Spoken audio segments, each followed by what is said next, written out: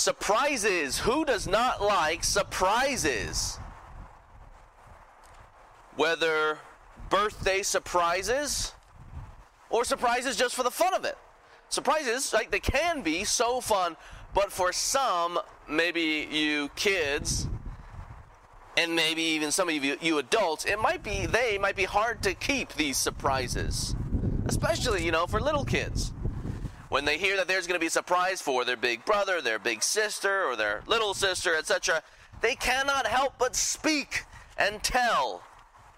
It's as if they think, once the parents have given them this information, they think, why would I not want to share the information? Why would I not want other people to share in the same joy and in the information that I have right now? And so out it comes.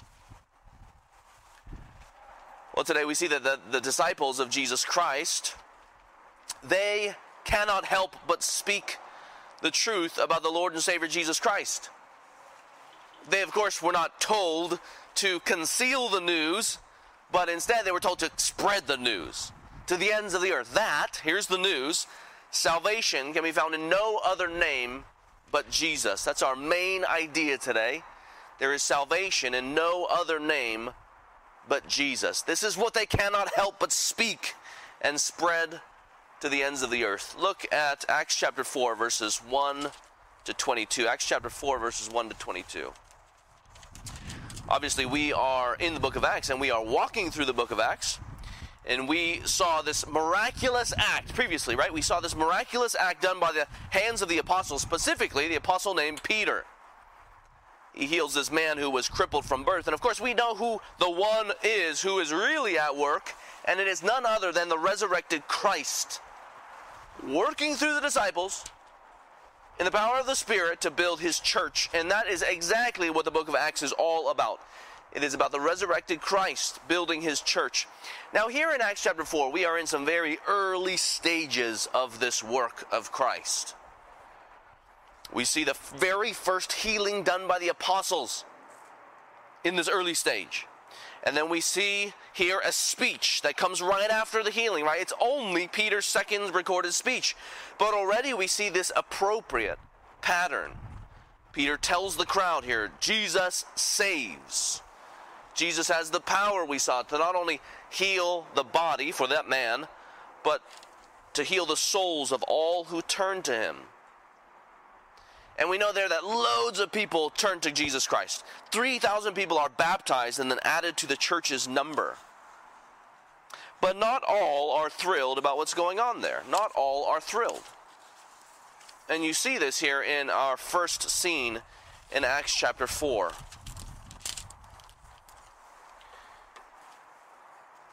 Look there, verse number 1.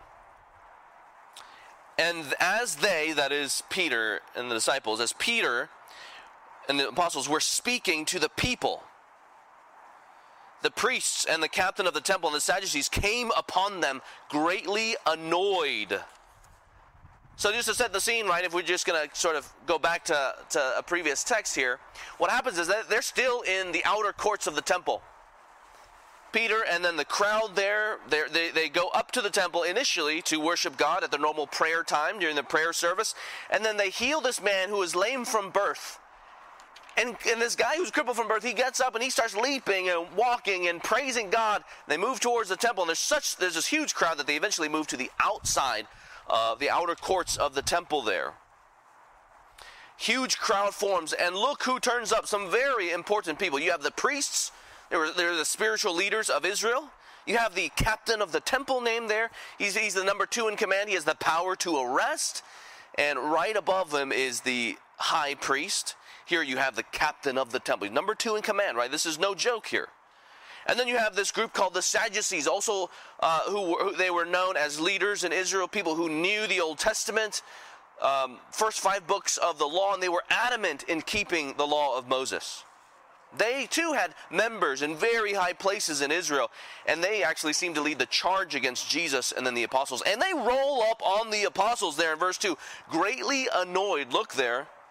Because it says they were teaching the people and proclaiming in Jesus, the resurrection from the dead. Now, for the Jews, some believed in the resurrection of the dead, and some did not. The Sadducees, they did not. But you could still worship in the temple, whether or not you believed in the resurrection or not. You can still go to the temple.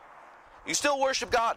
That doesn't seem to be the biggest issue here. What is intolerable to all, no matter what their position on the resurrection was, is this guy, Jesus.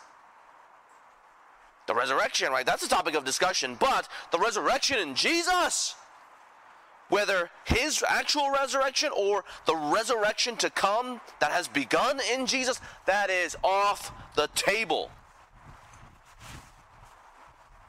You know, this council was the same council who worked so hard to stamp out Jesus Christ.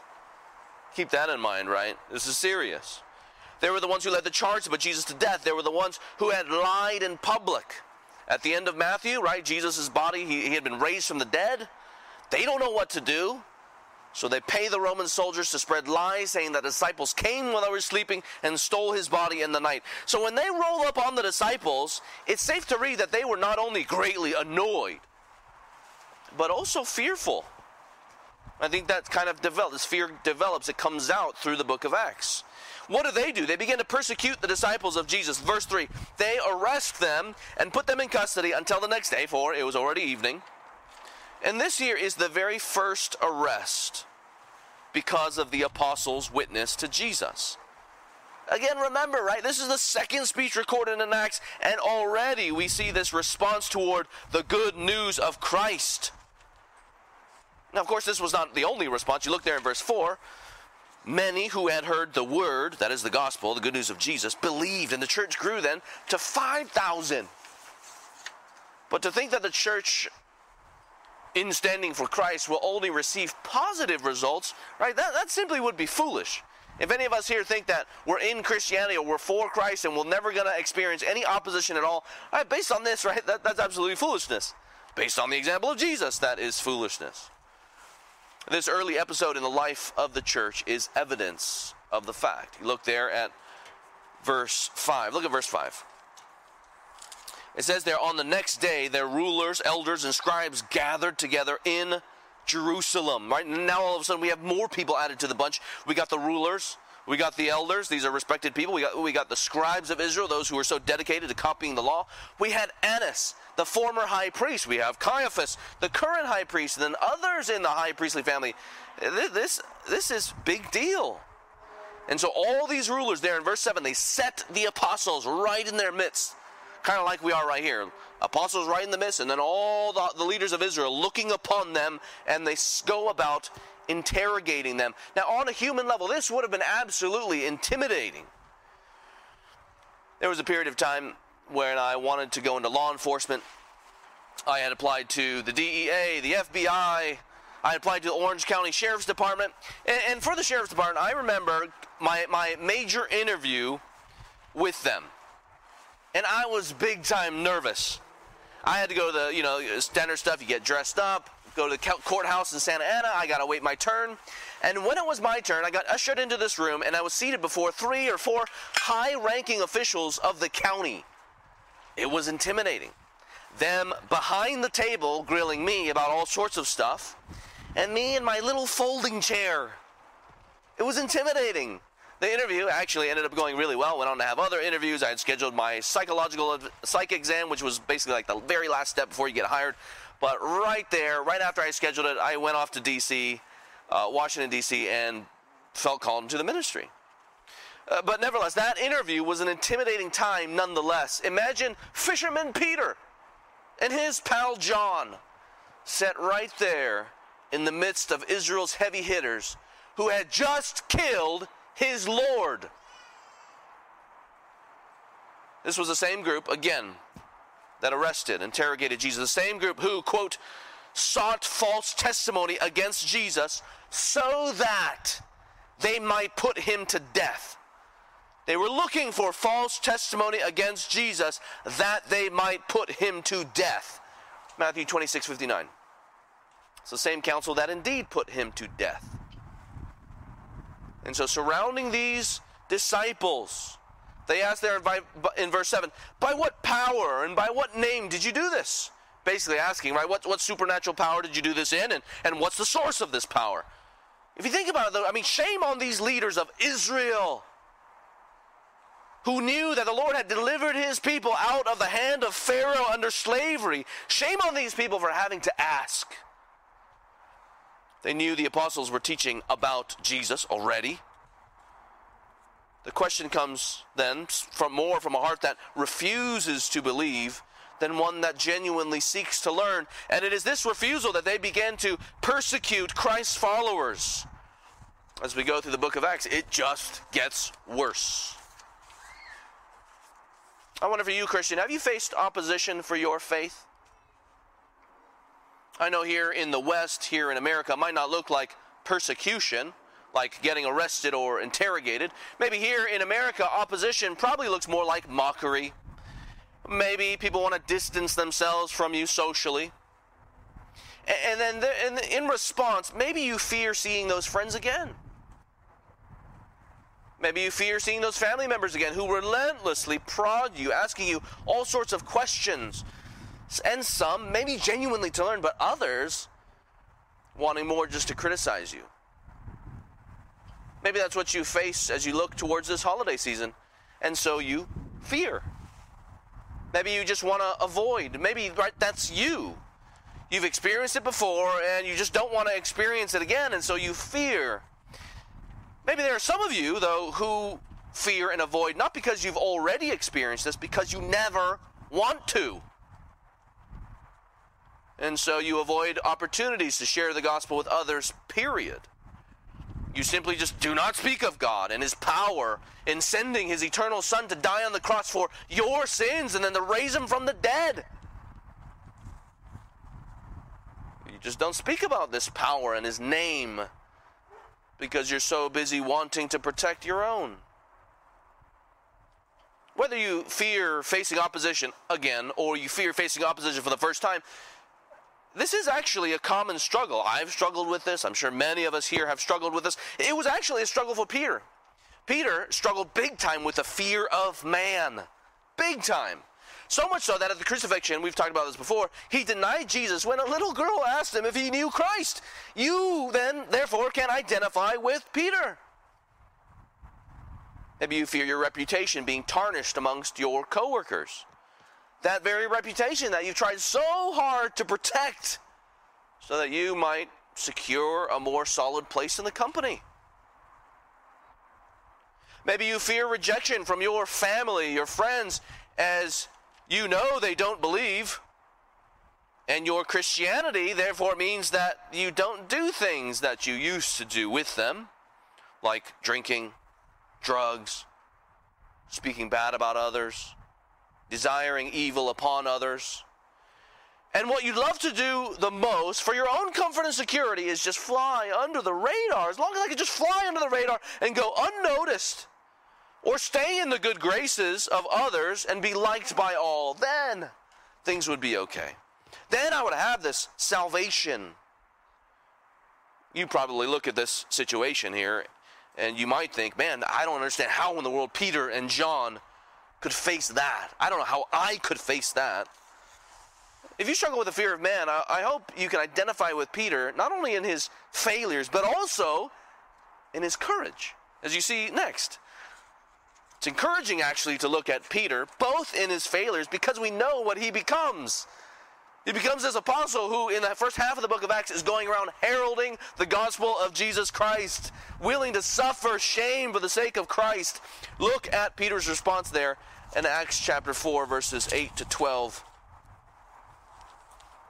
Then Peter, you see there, filled with the Holy Spirit, said to them, rulers of the people and elders, if we are being examined today concerning a good deed done to a crippled man, by what means this man has been healed, let it be known to all of you and to all the people of Israel that by the name of Jesus Christ of Nazareth, whom you crucified, whom God raised from the dead, by him this man is standing before you well. This Jesus is the stone that was rejected by you, the builders, which has become the cornerstone. And there is salvation in no one else. For there is no other name under heaven given among men by which we must be saved. This here is a different Peter. This is a different Peter than the Peter who was at crucifixion. who was fearful. This here is Peter who is bold because he is filled with the Spirit. He's filled with the Spirit for the task of speaking before the council here, reminding them of who the Lord is, explaining to them who God's chosen servant is, who has come to die on the cross for their sins, if they would repent and believe. He is bold. Keep in mind that his boldness is not just so that he might speak in front of a group, right? As if the Spirit's only job is to help us be better public speakers, though I'm sure some of us might appreciate that. His boldness here is boldness in relation to speaking in defense of the Lord and Savior. Peter here, what does he do? He heralds Christ. Thank God that that same Spirit that strengthened Peter for that task, to speak to others who had the power to kill him, is that same Spirit who fills us today. It's that same Spirit who will fill you with conviction, with strength, with boldness in Jesus to defend Christ to your friends and to your family, regardless of the path before you. And Peter responds here. He first appeals here to the good deed that they did. It's undeniable, right? That's what's right in front of them. A healed guy. It's an undeniable fact. Everybody, again, knew him. They all saw him walking, leaping, praising God, going to the temple, praising the Lord, the very Lord that the rulers said that they loved. But, right, the irony is there's no praise of God on their lips. Here's Peter's answer. Let it be known to all of you, and by extension, all the people of Israel, that by the name of Christ, Jesus Christ of Nazareth, by him this man is standing before you well. So the leaders, right, they drag him, set him right before them. By what name do you do these things? Of course, they already know. And he says, let me tell you the name, by the name of Jesus Christ of Nazareth, by him this man is standing before you well. I love this scene here. This heralding of this great name, this interrogation about who this person is. And then you have this marvelous answer. There is such irony here that the apostles of the Lord are evangelizing the ones who were supposed to represent the Lord to the people. But these rulers here are blind. I mean, obviously so, in their hostility and hubris. It says there, they killed Jesus. Look there, verse 10. Whom you crucified. By the name of Jesus Christ, whom you crucified. Think of how frustrated the council must have been here. They were the ones, again, who just tried to shut up this Jesus. They were the ones to mock him, to deny him, to deliver him over, to be struck by the cross and killed. And then they just simply discard him with his side pierced, buried in a tomb. And just when they thought that they got away with it, right? It was reported that the tomb was empty. Again, they manufacture a cover-up story. Matthew 28, it's recorded that they paid off the guards to say that the disciples stole the body in the night. That's why the tomb was empty, guys. This is the rumor that they spread, which was going on even in that day. They went through all this human effort and power to shut him up, to crucify him and cover him up. But what does verse 10 say? Whom you crucified. They got noped. But God raised him from the dead. You crucified him, but God raised him from the dead. They were overruled by God's plan and by God's power. As God's chosen servant, sent to save, who died on the cross for the sins of all who would repent and believe, and then who was raised from the dead, showing that salvation has been won for all of his people. Renewal has begun. Peter says, by him, this man stands before you well.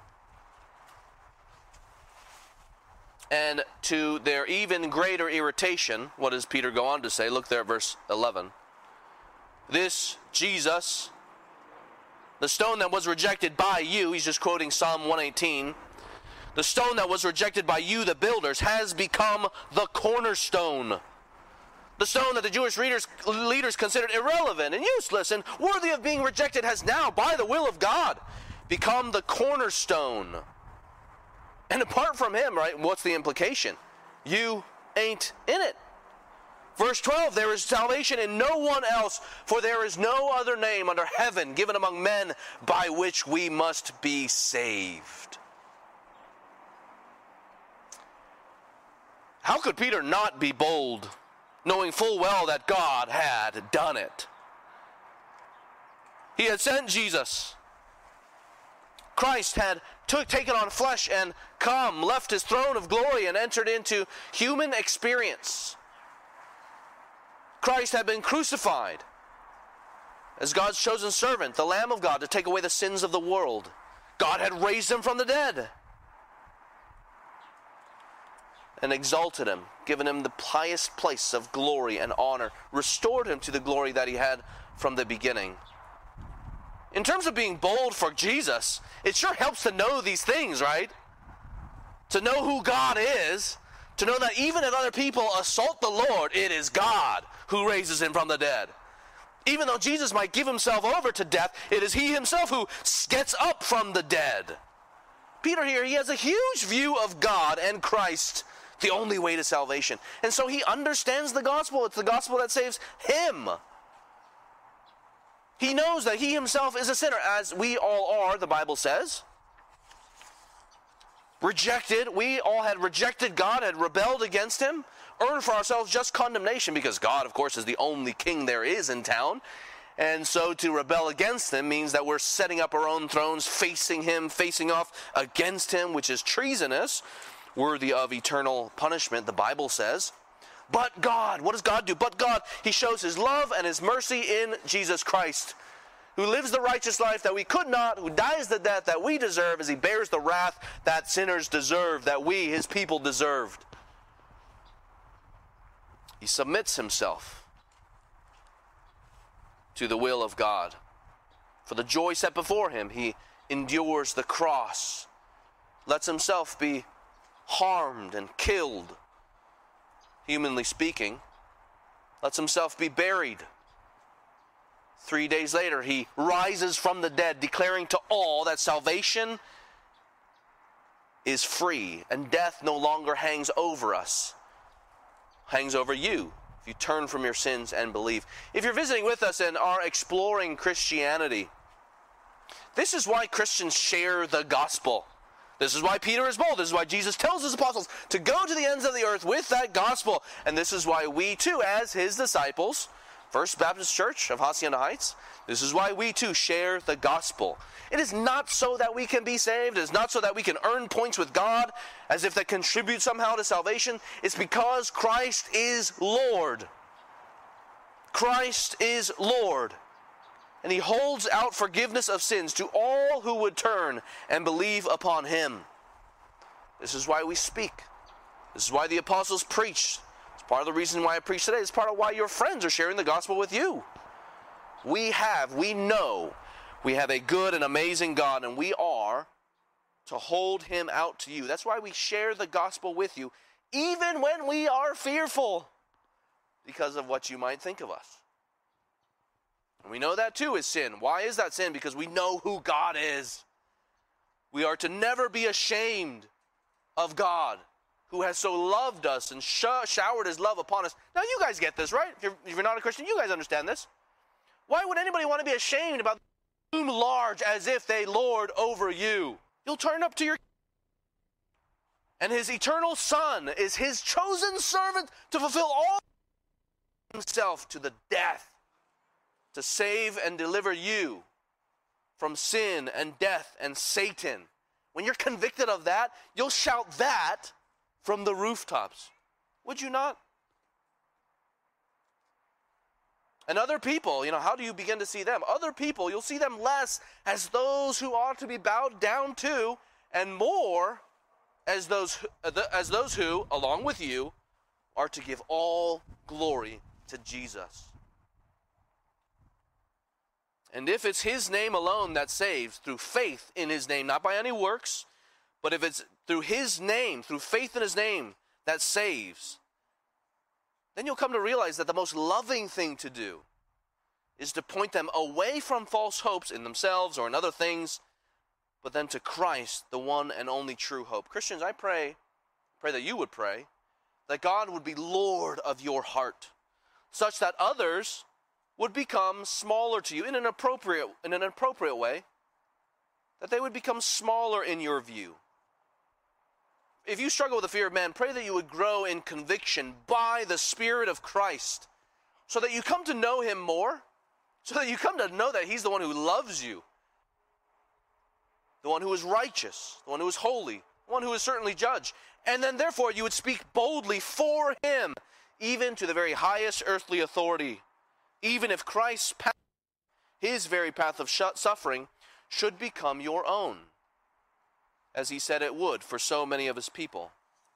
Let me encourage you, two different things to read if you do recognize that you struggle with pleasing other people or fearing man. The first is when people are big and God is small. You can go ahead and write that down, When People Are Big and God is Small, by Ed Welch. If you have not read it, let me encourage you to get it and to read it. Read it with other friends here. I've probably read it maybe 5, 6, 7 times, and I benefit from it every single time that I read it. Another one is a book called Fearing Others. It's in that series called the 31-Day Devotional Series. So every single day you can just read 2 pages on the issue of what it looks like to fear God more than to fear man. And then you could get through it in a month. Maker. The council certainly did not fear the Lord. How was it that the council responds, right? They hear about this, the name, and to those who know, to those whom God is calling, the name is awesome. But how do they respond to this name? You look there at 13 and 14. 13 and 14. Now, when they saw the boldness of Peter and John and perceived that they were uneducated common men, they were astonished. And they recognized that they had been with Jesus. But seeing the man who was healed standing beside them, they had nothing to say in opposition. It's a strange consideration here. They were amazed at Jesus' disciples because they knew they had been with Jesus based on what they were saying. They maybe even knew, they had read in the Old Testament what it looked like to be filled with the Spirit, to speak on behalf of Yahweh. And so they recognize here that something unusual maybe is going on, but they don't repent. They could have repented, but they don't. Verses 15 and 16, go ahead and look there. It looks like they're so determined to fight. But when they had commanded them to leave the council, right, they're done with them, they conferred with one another, saying, what shall we do with these men? For that a notable sign has been performed through them is evident to all the inhabitants of Jerusalem, and we cannot deny it. You see, they're right there. They got their heels dug in to fight. Just like the resurrection of Jesus. There's no way they're going to accept the resurrection of Christ. But there's no way to deny it. So what do? They do everything in their power to what? Control it. Verse 17, but in order that it may spread no further among the people, let us warn them to speak no more to anyone in this name. And so just like with Jesus, they tried to shut them up. As we know from history, eventually in death as well. But here, they're just given the command by law to shut up. Again, you see here the irony here. The leaders of Israel forbid that the name of Jesus be spoken among God's people. Though Israel was to sing of their king, bless the Lord, O my soul, bless his holy name, they judged the name of Jesus to be a curse. Verse 18, so they called them and charged them not to speak or teach at all in the name of Jesus. You realize that they're asking the disciples to do the very opposite of what the Lord, their Christ, told them to do. Again, if they have a big view of God and of Christ, right, what do they say? Verse 19 and 20, but Peter and John answered them, whatever it is right in the sight of God, or whether it is right in the sight of God to listen to you rather than to God, you must judge. As in, look, you go ahead and judge for yourself. But for us, we cannot but speak what we have seen and heard. That's boldness, determination, and courage. Note, of course, what their confidence is in. It is in what they have seen and what they have heard. That is, the crucified and risen Savior, that Jesus is exactly who he said he is, the fulfillment of all of God's promises, and that salvation is found in him and in him alone. As we move towards a conclusion, Christian, let me ask you, how is your boldness? Now, obviously, when it comes to the things we have seen and things we have heard, obviously we're not eyewitnesses like these apostles, but our confidence today is based in the same foundation as theirs, Christ, the cornerstone. Our church, right here, our church today, has been built on that same very cornerstone, built on the same gospel of Jesus Christ, preached by the apostles. We have the same exact faith that was once for all delivered to the saints, as it says in Jude 3. You know your Christ. So how is your speaking of his great name? Him who has made himself known to you all by his grace. If you are a member of this church, you know him as God over you, the Lord, as well as God with you in Christ and his Spirit. You know him as the one who has so freely chosen to forgive you of your sin and pardon you of your sin in Jesus Christ. Even when you were guilty of your sin. Who does God put forward? God didn't put forward you. He puts forward his own Son. Not because of any work of your own, but simply because of his great love for you. Because he has compassion upon you. And where you could not save yourself, God saves you. Claims you for himself, so that you would know him as good and loving Father. In Christ, now you have this imperishable, undefiled, unfading inheritance awaiting for you in heaven. And in Christ you are invited to know the riches of his mercy, the unsearchable riches of his mercy in him who saves. How is your speaking of Jesus' name? As we enter into this holiday season, let me encourage you to speak of him and for him. Again, you're going to have your gatherings, as Governor Newsom recommends, no more than 3 families gathering together, and it has to be outside. Let me encourage you to be thoughtful and creative about the things you talk about. One suggestion to use comes from these questions that are found in your bulletin. Go ahead and open up your bulletin there, if you don't already have it.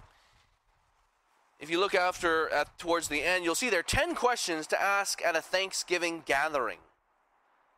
Just listen to some of these questions that you can utilize with your family and with your friends, right? What's your favorite Thanksgiving food? And then it can move towards some more significant things. What is one thing you've learned this year for which you are most thankful? He goes on. If you could thank one person today, near or far, living or dead, for their influence in your life, who would that person be?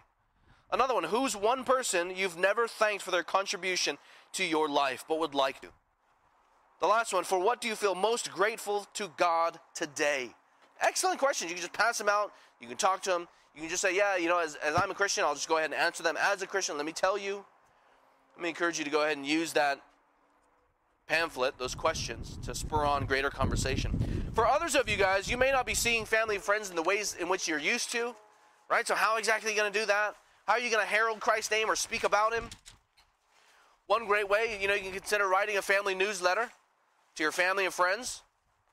They probably want to know how you're doing since they haven't seen you regularly. Let me encourage you to include some things about Jesus, your Savior, in the newsletter to them, in that email to them.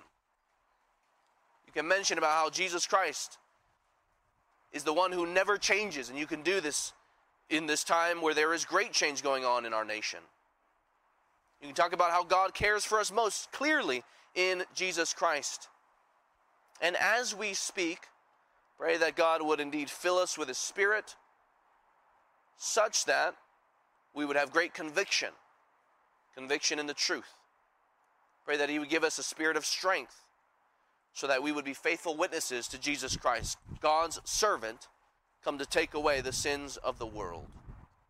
I hope that as we grow in our knowledge and understanding of our Christ, that our hearts become more and more entwined with his, so that we too would be like the apostles, and that we too would say that we cannot help but speak of our Lord and Savior, Jesus Christ, who loves us. Let's pray together. Our Father in heaven, Lord, indeed we pray that we would not just labor to speak about you, but we pray, Lord, that you would help us know more of who you are, so that speaking about you would just become our nature. We pray that we would comprehend more of your unsearchable riches in Christ and just how much you love us. Reveal to us more and more the unfathomable love you have towards us as sinners in Jesus Christ, such that we would bound and we would indeed shout from the rooftop, so to speak, that in Christ there is salvation. We pray, Lord, that you would captivate our own hearts. We know what it's like to speak of all sorts of things. whether it be the elections or other things we love, our football teams and this teams and the stock market or this and that. Lord, teach us to talk about you. Lord, we pray that we would love talking about you, knowing that there is no other name on earth by which we may be saved. In your name we pray. Amen.